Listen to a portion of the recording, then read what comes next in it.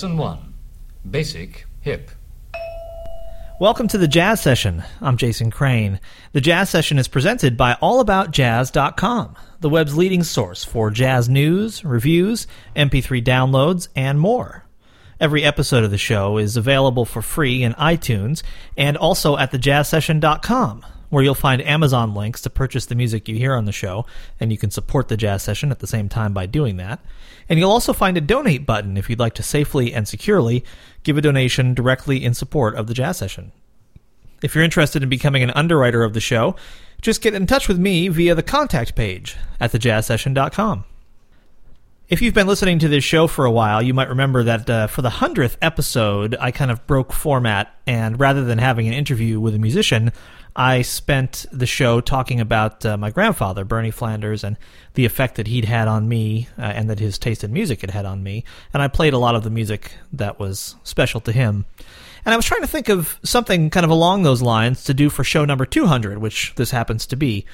And I had some good things suggested to me, and then I had this conversation with saxophonist Dave Liebman, and I thought to myself, well, that's a pretty darn good show number 200. And so that's what I'm going with. I think you'll agree that a chance to talk with someone of the stature of Dave Liebman is a great way to celebrate 200 episodes of the Jazz Session. Dave is in the midst of a bit of a celebration himself. He's been getting awards and releasing a gazillion albums, and he's all over the place on tour. So it's hard to choose what to begin with, musically speaking, because there's so many CDs to choose from. So I've decided to go with this one called As Always. It's a live recording of the Dave Liebman Big Band under the direction of Gunnar Mosblad. And it's all Dave's compositions arranged by various people. And it begins with one of Dave's earlier tunes that he wrote, I think, back when he was with Elvin Jones. It's arranged here by Andrew Rathburn, and it's called A Bright Peace.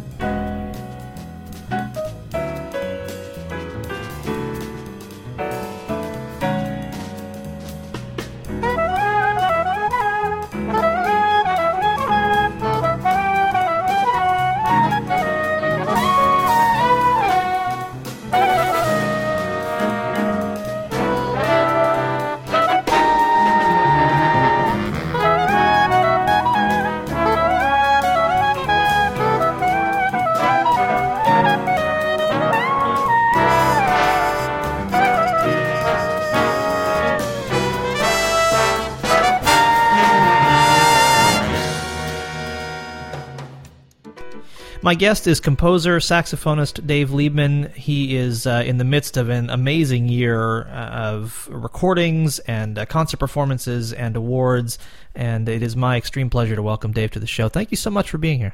My pleasure, Jason. Thank you.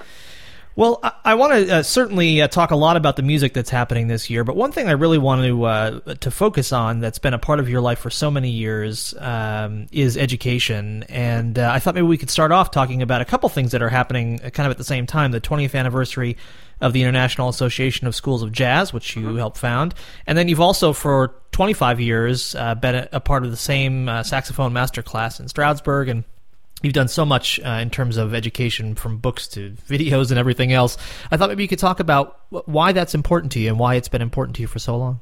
Well, as you say, noting the decades does bring home a certain impact, that's for sure. And it was, 20, 30 years ago when I first did my first workshop with Jamie Abersold, who I really didn't know. On the East Coast, we didn't really know about him as kind of a Midwest phenomenon. And I was amazed at just the organization and the way people could teach this music, which supposedly was, not teachable. And getting into it, I found that I had certain skills in being able to verbalize concepts. I enjoyed talking about the music. Some musicians are reluctant to talk about the intricacies, but I love doing it. And I also felt that this was, on a practical end, a way to obviously, as a performer, to supplement your performance and gig income and so forth. It was a choice in those days, in the 80s, early 80s, late 70s. You could sort of say, I want to pursue a studio jobs in New York City where I was working and so forth, and I really didn't want to do that, and this seemed like a nice alternative to be able to, make a living doing what I like. And then, of course, there's the payback aspect, I call, which is like, I've been very privileged to have had a career playing this music and starting out with the masters, with Elvin Jones and Miles Davis, and having that great opportunity to really pursue a career over decades. And this is like what it used to be a sideman with Miles or Elvin. This is my way of passing down the tradition, keeping it alive, and, encouraging young people to be interested in it. Whether they become musicians or not is really secondary. It's about the process and the tradition and the great qualities, I think, that you find in jazz music. So it's kind of a service, this is what we do for the payback for having the opportunities that I've had. And Dave, correct me if I'm wrong, but it seems like over those decades, the importance of being able to take a class with someone like you strikes me that it's probably increased, because the old kind of journeyman or apprenticeship system that existed when you were coming up doesn't seem to be there, obviously, to quite the degree that it was. So it seems like getting these opportunities might be even more important now than it was when you started. Well, we with this International Association of Schools of Jazz, IASJ, we have a little mantra that, education is the future of jazz.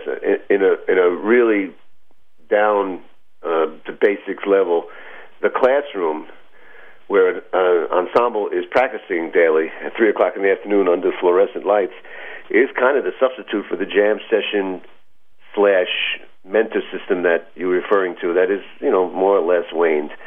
And the education thing has taken up the slack, and there is no shortage of interest.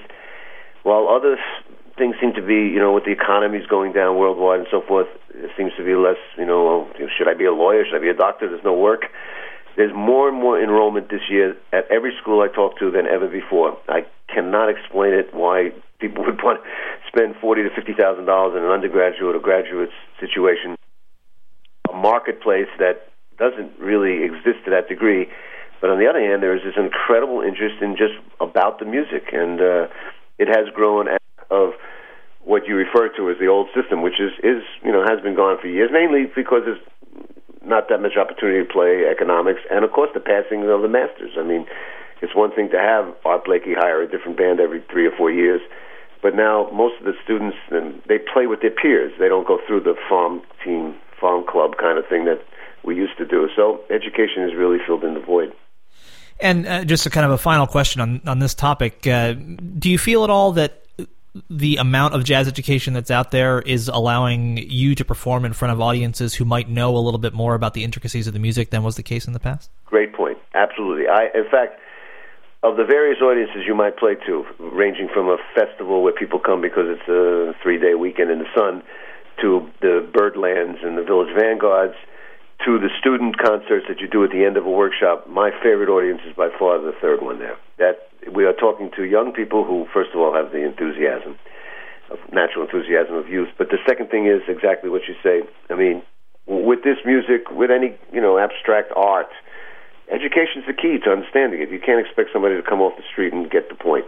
I mean, there are certainly some jazz that is more easy to understand than others, but in the end, education means exposure. And when you're teaching somebody for a couple of years, you basically told them how to listen. I mean, in the end, and I would hope, we all have this dream. The older musicians like myself, we say, God, that audience we're creating, where are they? Why don't they buy records and so forth? Well, maybe that's a technological thing because of the, iTunes and so forth. But point made is we are building an audience of people who will understand what, somehow what Dave Liebman's playing better than if they weren't exposed to it in the first place. So, yeah, we are actually teaching people how to listen to ourselves in a way.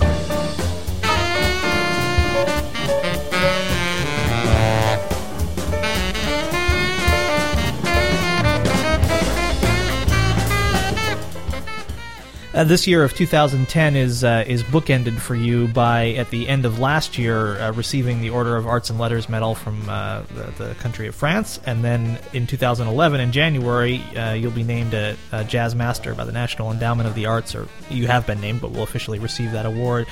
What do those kinds of recognitions say to you about kind of where you are in life? What do they mean to you? Well, it's obviously at this point it's really meaningful. I mean, it's nice to be recognized. I've never been a highly commercial item in the sense of, let's say box office, sales of records or high-paying, tours and stuff like some of my peers are. But this is recognition about the quality of work over years. And, I mean, it's a truism, but, if you stick around long enough, you'll get the rewards. You just got to be consistent and keep doing it. And I realize that. I mean, I certainly was frustrated at times, but 10, 15 years ago, I realized, you just keep doing what you're doing. Especially you're fortunate to be able to make a living and have a life in this music.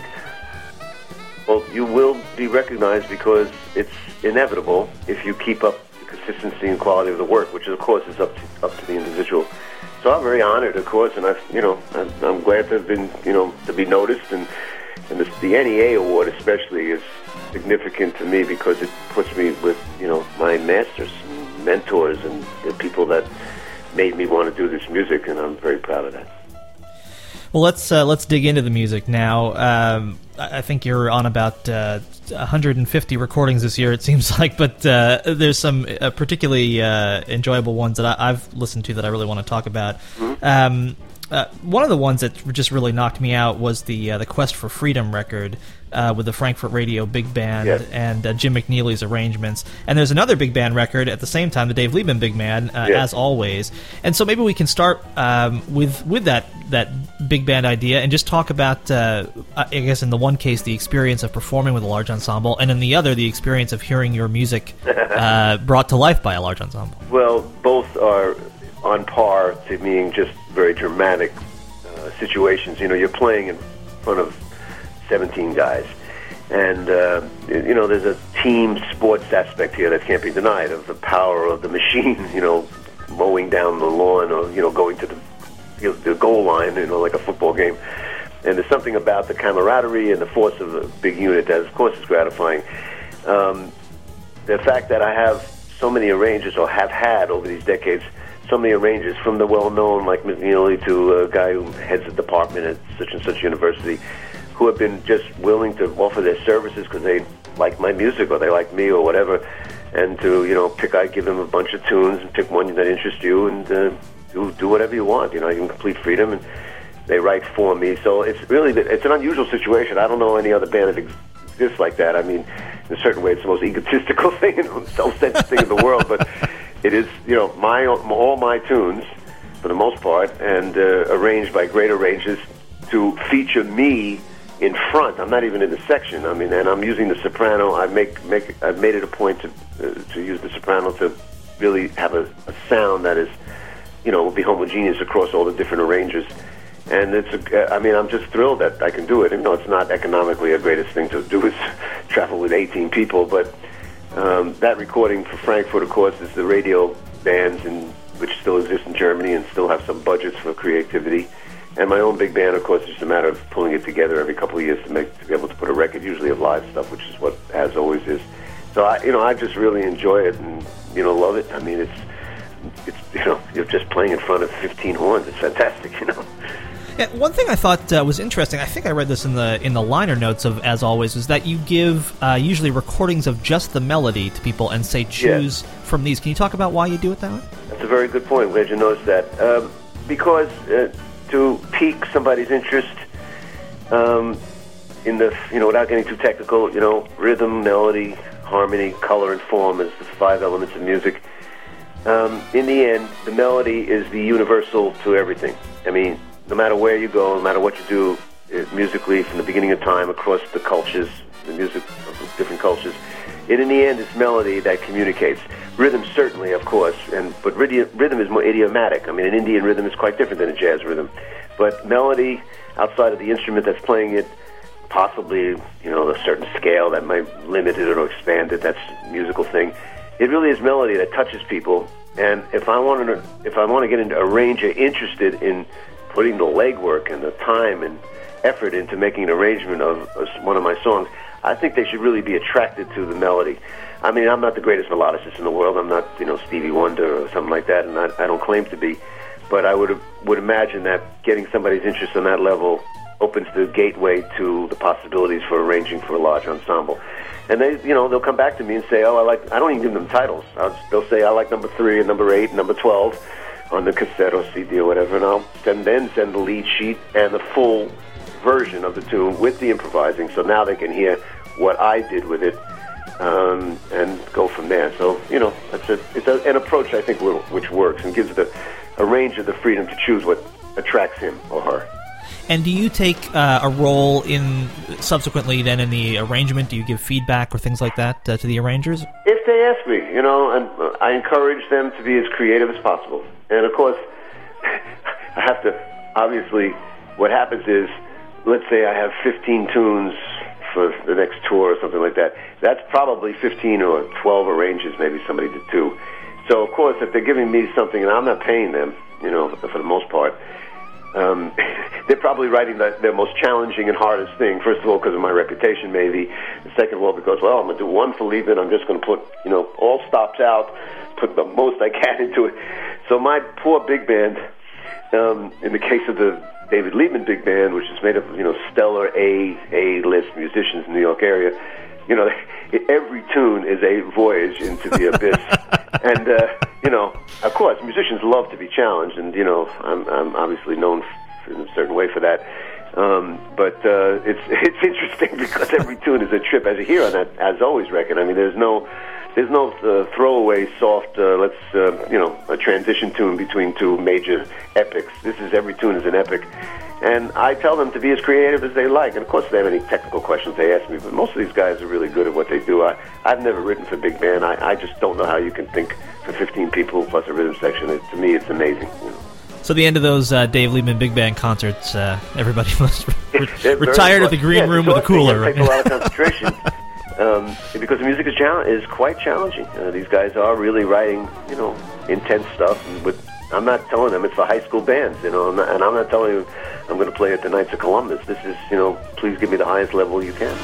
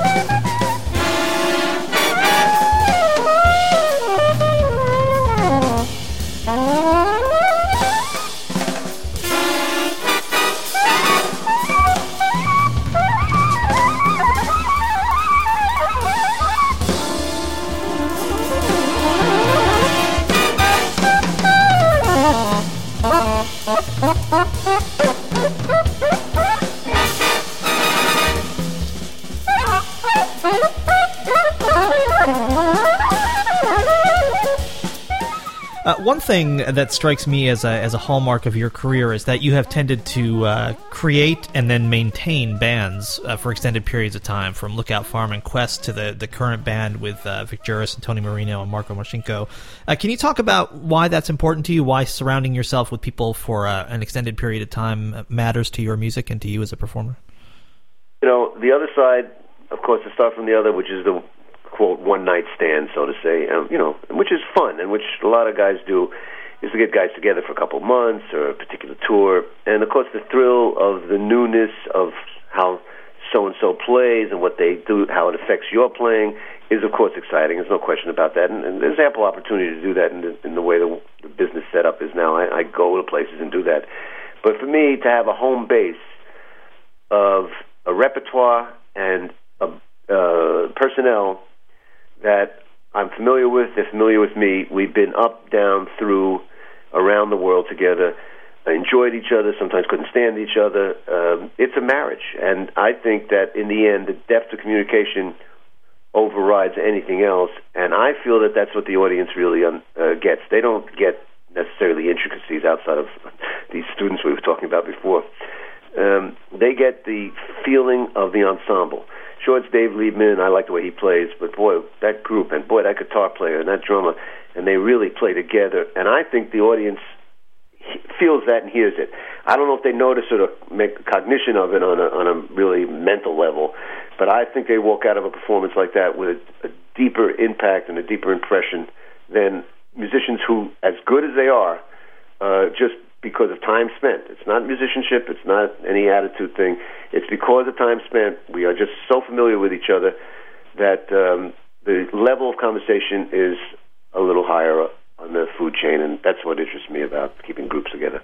Yeah, and for my money, you and guitarist Vic Juris seem to have a particularly kind of telepathic level of communication. How did you first meet Vic?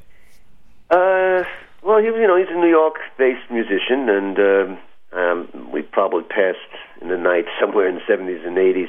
But I remember it was a clinic in Germany, a workshop, and he was there, and I noticed his playing and everything. And, for me, over the career, as you notice, since you know all the groups, it's either been piano or guitar. And piano, it's mostly, been Byrack, and with, now I have Markowitz, Mark Copeland. But I've always liked to kind of dance between the piano, which gives me a certain picture and a certain way of playing, and the guitar, a different way. So I had that band where I used Schofield, who was relatively unknown in the late 70s, early 80s. And then when I went back with Richie with Quest and everything, and we had our 10-year run, and in the 90s, I really wanted to go back to the guitar for a variety of musical reasons. The independence of the single line, the strength of a single line is as if there's another horn there, the colors and effects and things that a guitar can do, which a piano can't do. And then in this case, just Vic's really incredible sense of harmony that he's really built up over the years with me. and his line playing, which is just so fluid. He's just so good in the language, and it's in so many languages that I was very gratified to hear him, and I saw in him, and it's definitely true. I've never seen anybody work harder on music, or at least my music, than Vic Joris over the years. I mean, he takes something home. We just rehearsed 2 days ago. He takes something home, he tapes it, he calls me, he says, what's the voicing? He really wants to do it right.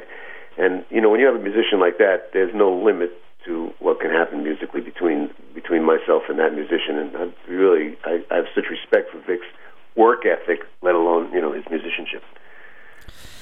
In addition to all of the new music that's coming out, a couple of the bands that I just mentioned, Lookout Farm and Quest, I understand that we're going to get a chance to have those things available for download on the internet. A lot of the the early imminently. German. I had a long relationship with CMP Records. This was a man named Kurt Renker, who sold the label years ago, but still stays active and dabbles with people that he likes and is interested in. And he has found, I guess, the equivalent of an iTunes. I offhand don't have the name, but they will be available everywhere. And the site will be, at this point, primarily many of tapes and archive recordings I had over the years of my stuff with Bayrak Duo, Lookout Farm, and Quest. So there's I think we're starting with about 15 CDs worth of material that'll be available for download. I think it'll be album only kind of thing.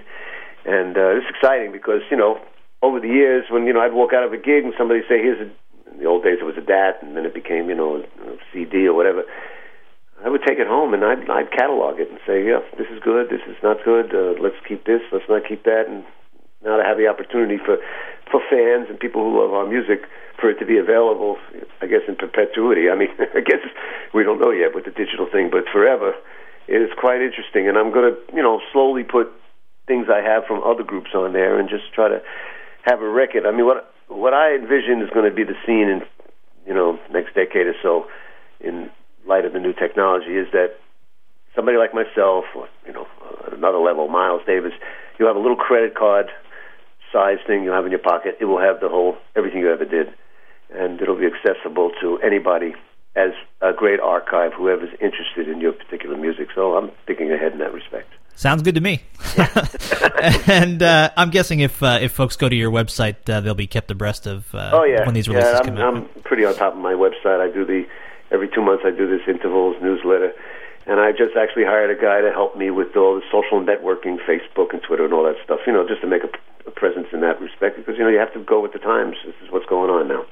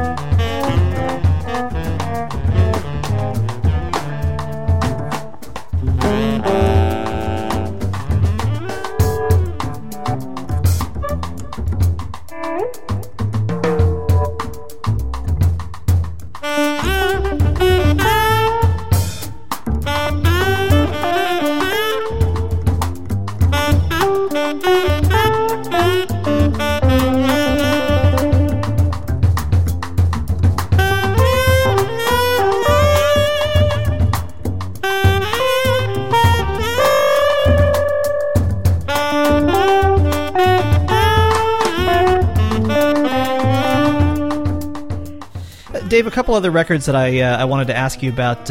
One is Turn Around, the music of Ornette Coleman, which was named the 2010 Album of the Year by the German jazz journalists and critics. And another on Robbie Coltrane's label is a record that you and Joe Lovano were doing of Coltrane's music.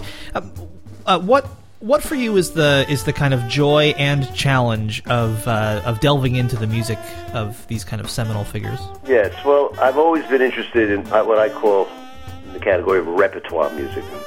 as you mentioned, those people, and I've gone from Puccini to Alec Wilder to, of course, Monk and Train and so forth.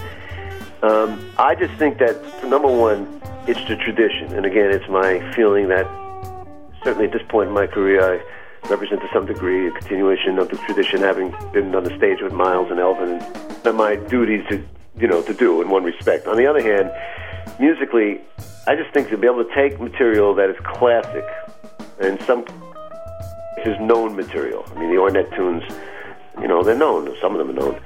And to encase it in your aesthetic, in one's own way of doing things. First of all, I think it's the greatest compliment to the composer, although they may not be so happy with the version. But I think that it shows it's very good for the listener, because the listener has a reference point, the experienced listener. Oh, Lonely Woman. Well, I've heard that a million times. Oh, wow, what an interesting slant. How creative, or not creative, they may feel either way about it. But at least it's a barometer, and it gives somebody a standard where they can begin. It's like they start on the ground floor. And I think that helps them listen to me in general. It helps, of course, spread the music of those particular people. And it shows, hopefully in positive light, the ingenuity that the artist is using in adapting material to his or her own style. So I love doing it. It's a great challenge because, yes, you want to be true to the tune, and, Ornette wrote that tune, and okay. On the other hand, I want to be true to myself. So this is a little game that I sit at the piano with, in the case of a song. I mean, to get down to it, and I really kind of go, left, right, up, down, me, him, which one, And it's a great exercise, and musically it's great because it relieves you of the original material syndrome, which is, my song, my way, my. Here I am with Ornette. I mean, he doesn't know it, and he may not like it, but I am sharing the responsibility of presentation and of the art with somebody else. And that is nice. That makes it a little less lonely out there and a little easier to do. So I enjoy doing that, aside and next to my own material.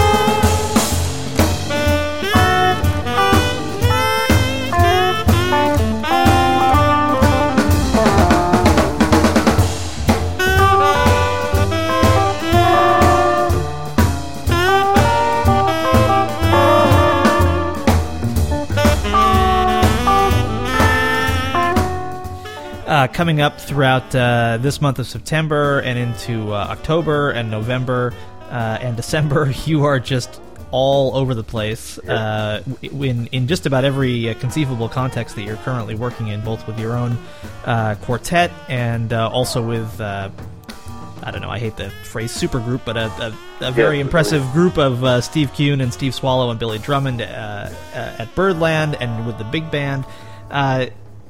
Is this... I don't know, you've been doing it now for so long. Is it still exciting to you to look at your calendar and just see everything that's coming up? And is it still a thrill for you to be doing this thing? It is. It is. It's exactly, Jason, as you say. I mean, it's just such... I mean, I'm about to go downstairs to go over the music that I'm doing with Swallow and Kuhn next week. And then I have... Next Sunday we have this Coda Festival where I live out here at Delaware Water Gap. And I'm playing, besides with... my group, I'm playing with a young guy named Bobby Avey, and he has some music in 21/8 and so forth that I have to explore and, rehearse a little. I love the challenge. I mean, it's a lot of work. You have to organize yourself. You have to get the music together. You have to make the calls. You have to say, what am I playing here? What am I doing? And you have to, everybody in this business, look, this is the entertainment business. You're only as good as your last performance. Nobody remembers the one before. So, you want to be on the ball and you want to be, ready. And I do dip into 3 or 4 different kinds of music in the span of 4 or 5 days, and it's very, very much the case for me, especially when I'm in Europe, where it's between countries and cultures even. And I like it. I'm challenged by it, and my energy level is pretty high, and I'm able to handle it. And, I'm just riding the train as long as it goes into the sunset. That's what I think. Because, there'll be a time when it won't be like that. I'm realistic, and I understand that. So while it's good, I'm going to really keep hopping on it, My guest is saxophonist and composer Dave Liebman. What more can you say about Dave Liebman? He's got an amazing amount of stuff going on at this point, and I highly recommend you check the show notes of this thejazzsession.com, and you'll have links to Dave's website and his concert calendar and all these releases. Dave, is there anything I didn't ask you about that you want to mention? No, I would, but we should finish. You did mention, and I didn't go to it, that recording with Lovano. It was about 3 years ago, I guess it was 2007, a celebration of Coltrane's passing from the BBC, and they called me and said, could you put something together very quickly? We have only a week, with Saxophone Summit. At that point, after Michael Brecker passed, it was with Ravi, and he could not make it, and Cecil McBee couldn't make it, the normal members, so Ron McClure filled in on bass, and I had Billy Hart and Phil Markowitz, the regular members, and Lovano. And I said to Joe, look, we'll just go in and play a little survey of Train from, early Train to late Train. And it was like great. I mean, it went down like water, you can imagine with musicians like that. And we are planning, I don't have a release date yet, but it will be in the new year, to release that on Ravi's RK label, which he's had up for 10 years, for a variety of reasons. Ravi's, part of the sax on it. And, of course, it's his father's music, and so we're looking forward to that next year at some point, and of course looking forward to recording a new Saxophone Summit record. Dave, it's just a real pleasure and an honor to talk to you. I've enjoyed your music for years and years, and it's been a thrill to have a chance to talk with you about it. Thanks for being on the show. My pleasure, and thank you for your interest and very astute questions and information. I appreciate that.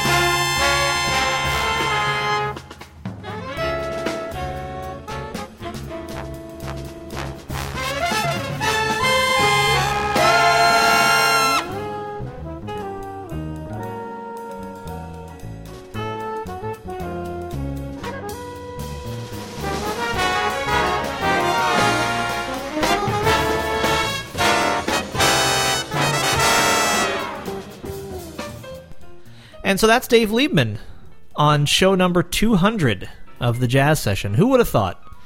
I'm Jason Crane, and this is the Jazz Session presented by AllAboutJazz.com, the web's leading source for jazz news, reviews, MP3 downloads, and more. Every episode of the show is available for free in iTunes and at thejazzsession.com, where you'll also find Amazon links to help you purchase the music you hear on the show, along with a donate button if you'd like to give something directly. My thanks to the Respect Sextet, whose theme music has graced all 200 episodes of the Jazz Session. And they have a brand new album out called Farcical Built for Six, which you'll find at respectsextet.com. It's highly recommended by me. Thanks also to Dave Vrabel, who did the logo design for the show and then updated it when it became presented by All About Jazz. And thank Dave very much for helping the show look classy. At least it looks good. I can't really say much about how the host might sound, but it always looks nice. Thank you so much for listening for the last 200 episodes and for however many more we can squeeze out of this idea. And please go out and support live jazz whenever and wherever you can, which will help keep my guests employed and give them something to talk about here on the Jazz Session. So get out there, support some live music, and then come back next time for another conversation about jazz on the Jazz Session.